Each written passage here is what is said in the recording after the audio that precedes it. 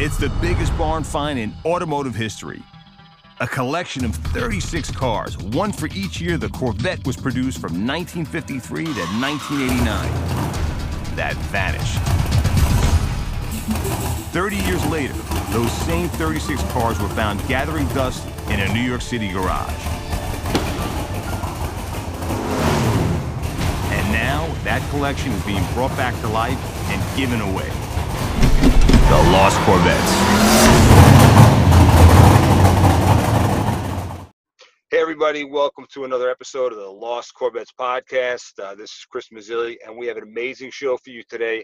I'm really excited. Two great people, real car guys. With us today is Sean Finegan. He's the head of corporate events for GM. And then Harlan Charles, he's the Corvette and Camaro marketing product manager. I mean, two awesome guys. So guys, welcome. Thanks for coming on the podcast. Really appreciate it. Oh, thanks. Thank you. Thanks for having us. Thank you. Good afternoon. Thank you. Yeah, no. It's and Harlan, you know, I was fortunate to meet you in 2011 at one of the NCRS Nationals. You actually gave me an award for my 71 5-star bow tie car, you know, and you were a complete gentleman. You answered all my questions, although that's when the C7 was coming out, and I tried to pick your brain, and you didn't give up anything. It's like, you know, if you ever got captured by the Russians, you would never give any U.S. secrets up. That's for sure. That's how they train us. Gotta keep good secrets, especially recently with the mid-engine Corvette. That was probably the biggest secret we've ever had.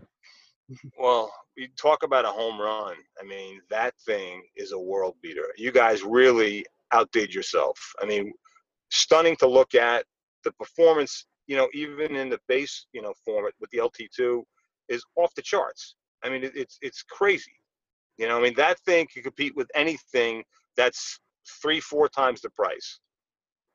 Oh yeah, and that's our goal with Corvette. We in all Corvettes throughout time, but especially now, we want to offer the dream car to people that may otherwise not have been able to get one, to afford it, whatever their fantasy sports car is, the ultimate thing that they want to have. And there's always a story, and I'm sure you have one, that one time when you were growing up, you saw a Corvette and you said, I'm going to have one day.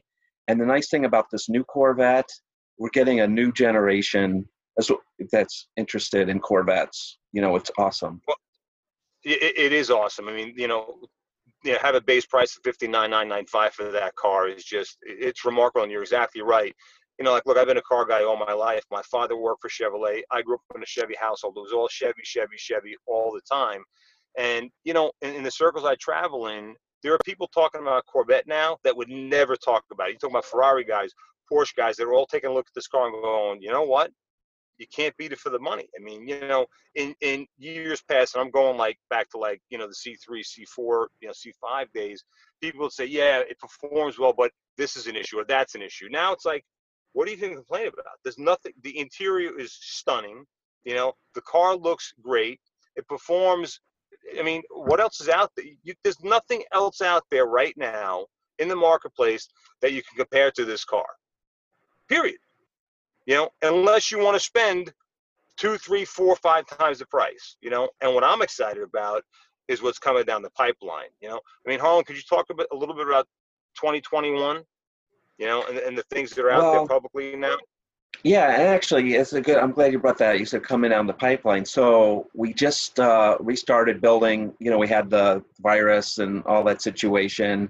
So we're happy the plant's up and running again, and we're starting to build the 2020 Corvette coupes with the removable roof. And then this summer, we're starting the convertible with a retractable hardtop, which we've never had before. You know, about 16 seconds, up to 30 miles an hour. Starts at $67,495. Closest competitors to that, only people that make mid-engine retractable hardtop supercars are McLaren and Ferrari, basically 3 or 4 times the price of ours. Yeah, I mean, and let me tell you something. That car in person, and pictures don't do it justice. I saw the orange one you guys had at the Chicago Auto Show. I mean, the thing is drop dead gorgeous. Yeah. You know, and it's like, it made, like, I was standing back because we had a bunch of the cars from the Lost Corvettes there. We had 6 or 7 of them there. And when I went to the, you know, the Chevy, you know, booth, it was so exciting to see like 6, 7, 8 people deep around that car just going bananas. I mean, that was the car of the show by a mile, because I think, and I hate to keep harping on the affordability thing, but it's like, now people that go, wow, you know what? Not only can I dream about this car, I can afford it. Right. Your average Joe can buy this car. I've had people say that even with the roof up, as a coupe, they like it as much as the coupe, with the top up on a convertible. And of course you got the top down. And the nice thing about it, I like to drive Corvettes, all over the country and go on trips. It doesn't take away any of the trunk space of the car. You have 2 trunks, so you can go on a trip. You want to drop the top. You don't have to rearrange anything or put up partitions or anything like that. You just push the button and, again, up to 30 miles an hour and go. It makes it a great all-around travel car as well as a great sports car. Meets the same strength requirements as the coupe. And you can take it on the track and use it just like you could the coupe in any situation. And again, 0 to 60 under 3 seconds. It's an awesome performer. 2.8, 2.9. I mean, that's off the charts. It's ridiculous, And what I think what C8 has done is it's brought awareness to all Corvettes. When you look at like Barrett Jackson, and Sean, you can speak about this, like what the last C7 brought, what the first C8 brought. I mean, crazy numbers. Yeah, the last C7. Yeah, the last C7 sold in Connecticut last year, $2.7 million for the last built C7, and we turned right around in Scottsdale and sold the first retail C8 for $3 million. So it's definitely bringing interest. And that money went to charity. Yeah. One of the charities, from Connecticut with the Stephen Siller Foundation there, a fantastic charity, does a great job there in New York. And we were absolutely honored to partner up with them. Yeah, I mean, with the Lost Corvettes, we partnered up with the National Guard Educational Foundation. And, look, I don't think we're going to get $3 million for a car, in donations. But you know what? These 36 cars are gorgeous. Just out of curiosity, I mean, what's your favorite, of the older Corvettes? Which ones do you like? That's a good question. When I was watching the shows, and I had watched some of them already, but I was rewatching some of them, and don't take this the wrong way, but I can totally identify with you. Like each show starts off, you're like, oh, that's my favorite year. No, wait, this one's my favorite. And I feel the same way. It's so true, though. Yeah, so on the show, I said I really like that 56. So it was with the Seinfeld show, a beautiful color. I love the 69. Obviously, that's a great car. Me growing up, I remember the one that really, my age when I was growing up, the one that really solidified Corvette to me was actually the 84. When I saw that, I was in college. And when or a teenager, when the 84 came out, the Corvette had been, kind of languishing for a while. We had the tough years with the smog and everything, the controls and the horsepower was down. And then when the 84 came out, it was like, wow, it's back. It's like a world-class performer again that could take on the European cars. And You're right. That was like, we're back. Yeah, mine was 63 split window all the way. It was my aspirational car in high school and college. Got to drive them, never owned one, but still, it's my fave. Up until the C8, which I think is fantastic. C7 was great, but 63 split window from the old timers is my favorite easily. Now, and what's interesting is you think about like how C8 looks so completely different from every other Vet ever made. You know what? The same could be said for the 63. Split window coupe. When that thing came out in 63, I remember people saying. I mean, I was born in 65, but like my dad and other people telling me when that car came out and you saw that in the road, it was like a spaceship. Larry Shinoda and crew that designed that car did a fantastic job. Well, and that's a good point. Like, Sean, you brought that up. The 63, for a lot of people, if you did a poll, that would probably be the number one classic Corvette for a lot of people. It was as the big change. That's what we really wanted to do with the 2020 for, people of all ages, but especially the new generation, to have that moment like they had in 63 where this was a clear departure from the past. Still a Corvette, but something that's all new and something that's designed, you look at it and say, somebody say, well, this is a game changer. This is something that I've never seen before. And that's really what we wanted with the 2020. Recently, I was with a buddy of mine driving one of my cars, and he said, "Oh, that's a newer Corvette." He goes, and we pulled up, and he goes, "Wow," he goes, "that looks like a Ferrari." He goes, "That car looks great." And I said, "You know what? They're finished with that car. They're coming out." And he's like, "They're finished with it." I go, "Yeah." I go, "It's done. They had their run, and now the next generation is coming out." And I think when C8's more available, because you've only built a few cars because of the strike and because of COVID, Right. when you start seeing that more frequently on the road, I think people are going to flip out. I think they're going to be blown away. Yeah, I mean, people are just, you see that on the forum. People are like, oh, on the Corvette forum, or I just saw my first one in real life. It's like a moment that people have the first time they see it on the street. Because you said that before. You can see it in pictures. You can see it. When you see that car in real life, it's striking. It's so striking. Yeah. It really, it's stunning. I know this is a Corvette Love Fest, and you got the right guys on this podcast. But what can I say? I mean, look, there've been certain years that I wasn't crazy about. There was some years that, look, I love all Corvettes. I'm in the business, but some are more special than others. But this thing, it's like, what do you knock on it? There's nothing to say negative about it. And I know there's nothing out there, from corporate yet, but there are a lot of rumors flying around about. Z06, ZR1, potentially Zora. You start hearing things like, all-wheel drive and all these crazy things and 1,000 horsepower. It's like, my God, it is unbelievable. I can't wait. Well, that's one of the reasons, you look at the future, future is bright, obviously, but to go to the mid-engine architecture and platform, we started to look at way back that, as you keep adding horsepower to the car, we had the ZR1, like 2019 ZR1, great car, but you start to get to the point where you have more horsepower. It gets tougher and tougher to get more performance. The power down. So get the power down, exactly. So the rear weight bias, weight distribution, we did studies a while back with Pratt & Miller.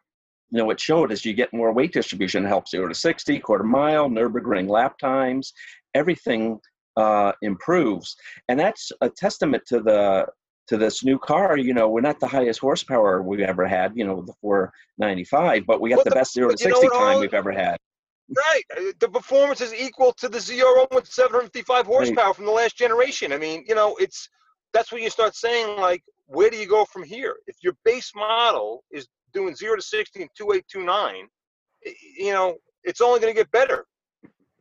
So, it's really, right. So it's an exciting time.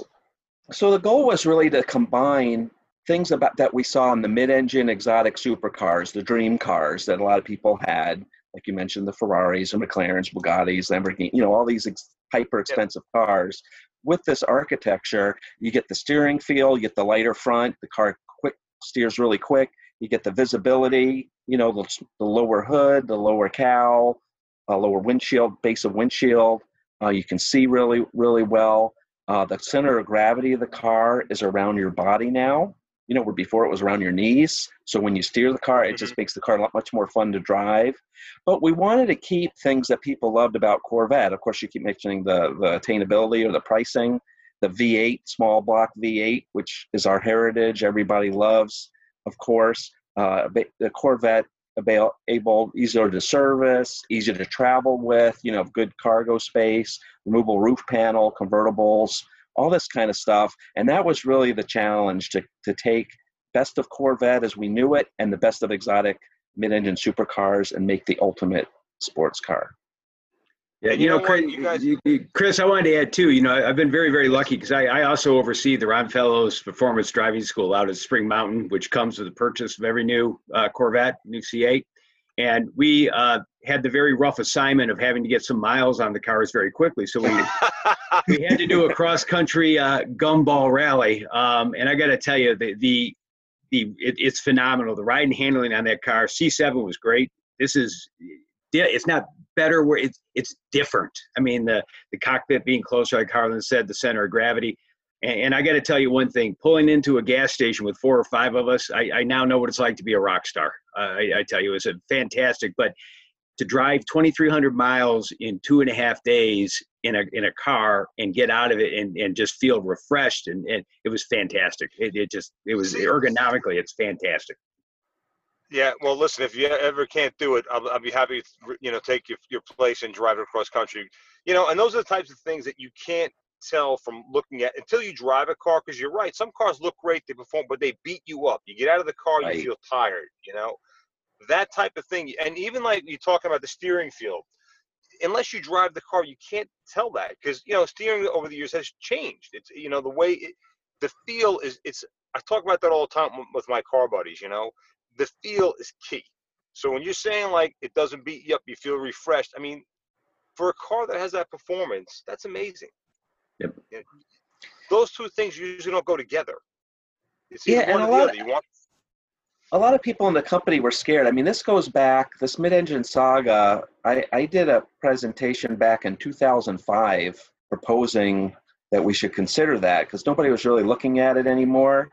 I just read Jerry Burton's book on Zora, which is a great book, and got inspired, and again, growing up, seeing the four-rotor Corvette and the Corvette Indy, I always thought that was the destiny of Corvette. So, but a lot of people were scared. We were going to do this exotic, $200,000 car with no space, cramped, hard to drive. Everybody was scared of that.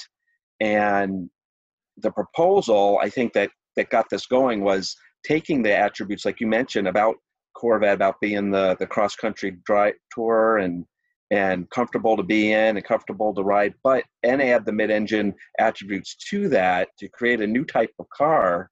I think that's what really got us over dead center. We started putting some packages together. The straight foot box was important. All those cars had where your feet were angled, with the front wheelhouse in your way. And there was a lot of, those cars were cool. Like, you think about the old Lamborghini Countaches and the if they weren't comfortable to drive. Right. They weren't good, but they're just cool to look at. And that's what we did. We made a car that had best of both worlds. You really did. And I think another thing that's very, very important to point out, I expected the 2021 car to have a higher MSRP, and you kept it the same. Right. That's despite, getting back to what you were asking me before, I never got to it. Yeah, on the 21. So what we announced recently at the Corvette Museum at their Bash event, we did a virtual presentation, but we announced we're extending the 20 model year into the fall to try to get as many of those, because people have orders that are waiting. We want to try to build as many of those as we can. And then in the fall of 21, but we did announce a few things, like you said, the pricing, because some people may not be able to get their 20 and they're going to have to, change their order to a 21. So we maintain the base pricing of the car. And the other thing we did, we announced a couple new colors. We have a color called Red Mist, when you're driving a car really hard, named after that, when you're driving a car, hard on the track.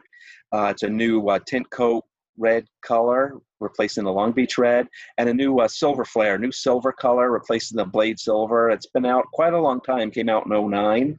So it's a new modern, bright silver color for the car. So we introduced that. And we also, the only thing we introduced as a new chassis package, magnetic ride control, which for 20 requires Z51. You can get it now without Z51. A lot of people have asked for that. That's great, and you guys really listen, to your customers. And I think the fact that you kept, the price the same is really speaks volumes about the company. That's a big deal. I think most people don't understand what kind of numbers you're talking about. I have heard, that there were 35 to 40,000 orders for 2020s, and you guys had to stop it, and you're going to try to build all those cars. In the sports car hobby, I mean, those numbers are incredible. Nobody's selling. It's like I think the Acura NSX is a very nice looking car. What do they sell? 2,000 cars a year? Oh, not even. Yeah, they're in the hundreds. Yeah, a few hundreds. Yeah. So it's really. Yeah, we were talking about this year, unfortunately, with everything you mentioned, the things we had to deal with this year. I was telling somebody, as great as Zora was, he never had to deal with this kind of stuff, No. So we really, to happen right in our launch has been real, launching the car has been tough. And I know customers want their cars. They've been very patient, and sometimes we haven't been able to tell you. We didn't know, we don't really know what was going to happen, but now we're starting to get our handle on what we can do.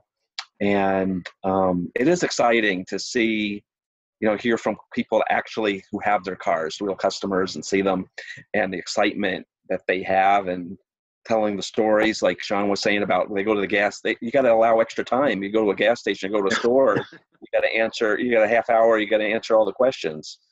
Absolutely. That's great. And look at it too. People are so passionate about this car. Look at the Ford supercar. People buy that car at substantially higher numbers to sell. People are buying this car to drive. Right. The GT is a beautiful car. Don't get me wrong, but it's $400,000 or $500,000.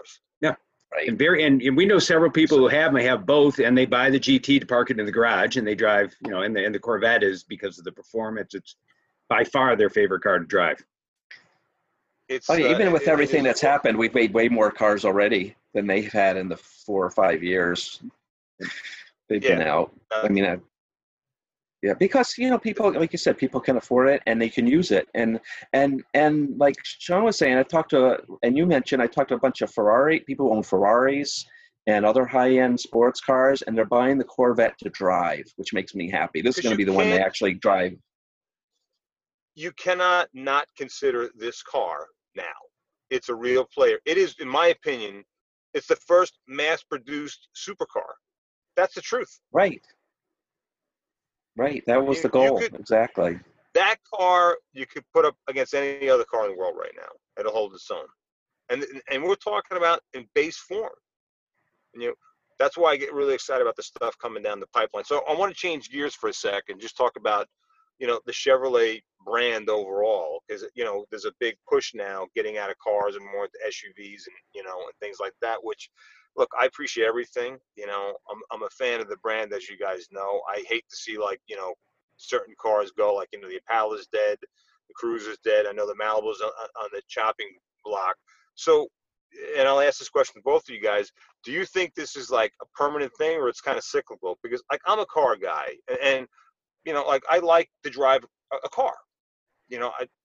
SUVs are fine, but it's not my thing. So do you see it ever coming kind of back, or do you think this is it? Well, I'll say I'm a car guy too. I'm with you. I love I've always been a sports car guy, but I like cars. And I think things are cyclical, like you're saying.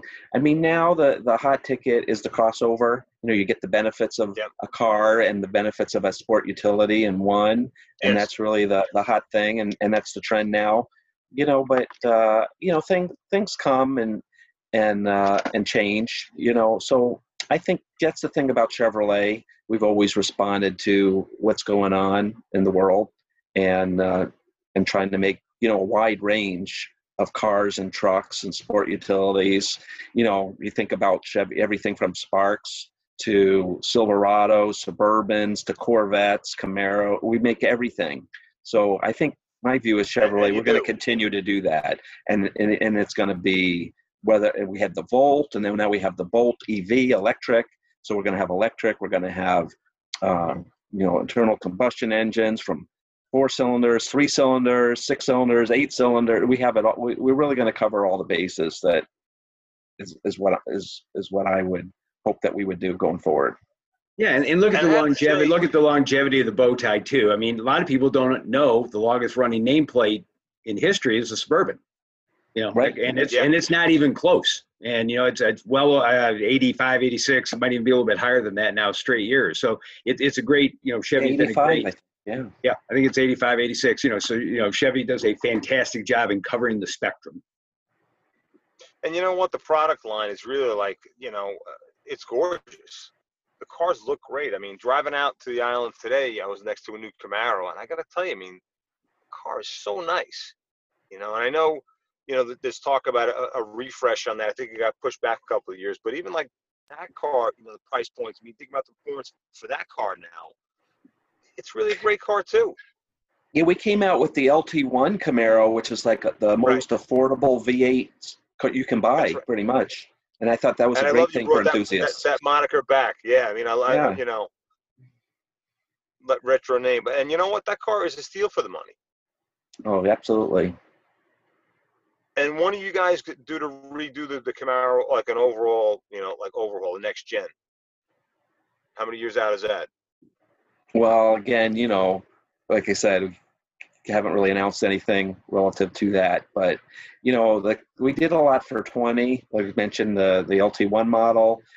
We have a special edition with the shock and steel, with the different colors. We added the 10-speed to the 1LEs, ZL1, which is a great performance car in its own right. A world beater in itself. Yep.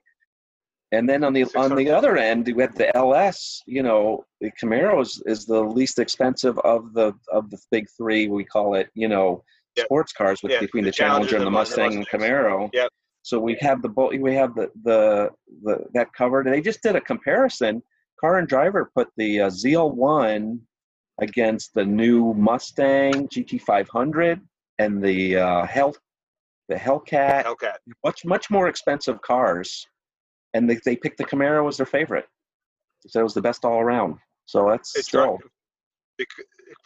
because it drives better. If you read every review of those cars, people just like the way that car feels better. It's dialed in.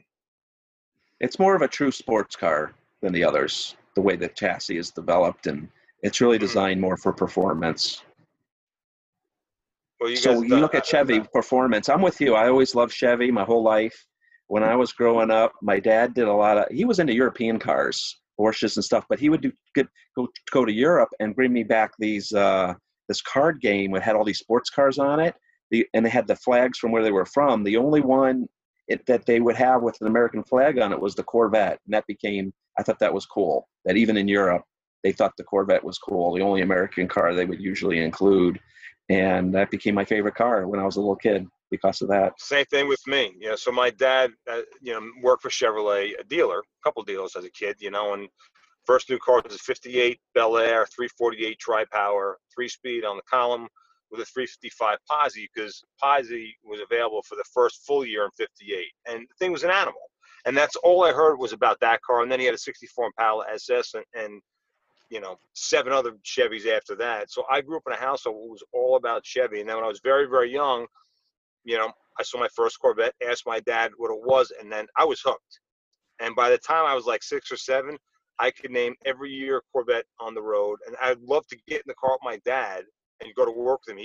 We lived in Long Island, and his commute was to Queens. And I'd pick out, I'd wait to find vets and get up next to him and see if they had a big block hood, a small block hood, and say, oh, it's this year, it's that year. And it's been like that ever since. The love for that car has never changed. It's really, my family's had a love affair with Chevrolet, and Corvette is it for me. Now I'm fortunate if I have this shop where all we do is work on vets and muscle cars. We had 40 vets in this shop. Now it's just, I'm in heaven. I'm sure you guys feel the same about your jobs. You got killer jobs. No, totally agree. And that's the cool thing about the new Corvette, is that even though it's so new, it keeps the values that people loved about Corvette, that you were talking about. So true. And we talk about value. It's like, how about the fact that you go on the internet and try to find one, they're all over $100,000-something. I mean, so that tells you the demand for this car, that people are willing to pay significantly above sticker to have one because they can't get one. My hat's off to you guys. Yeah, I talked to a friend, mutual friend of mine and Sean's, guy Harvey Gluck. He's had 76 Corvettes in his lifetime. He's bought, but he turns them. He buys them, and then he usually has 1 or 2 a year. But he has the new 2020 8th gen, and he down in Florida. And he told me somebody offered him whatever you paid plus 25 grand. I'll give it to you right now. And you know what? He said, I thought about it for a second. He goes, you know what? I don't want to sell it. He goes, I love it. He goes, I wouldn't even though I know he has got a convertible coming, in a few months. Mm-hmm. He still didn't want, he says, I wouldn't want to give up a day driving it. So I thought that was pretty cool.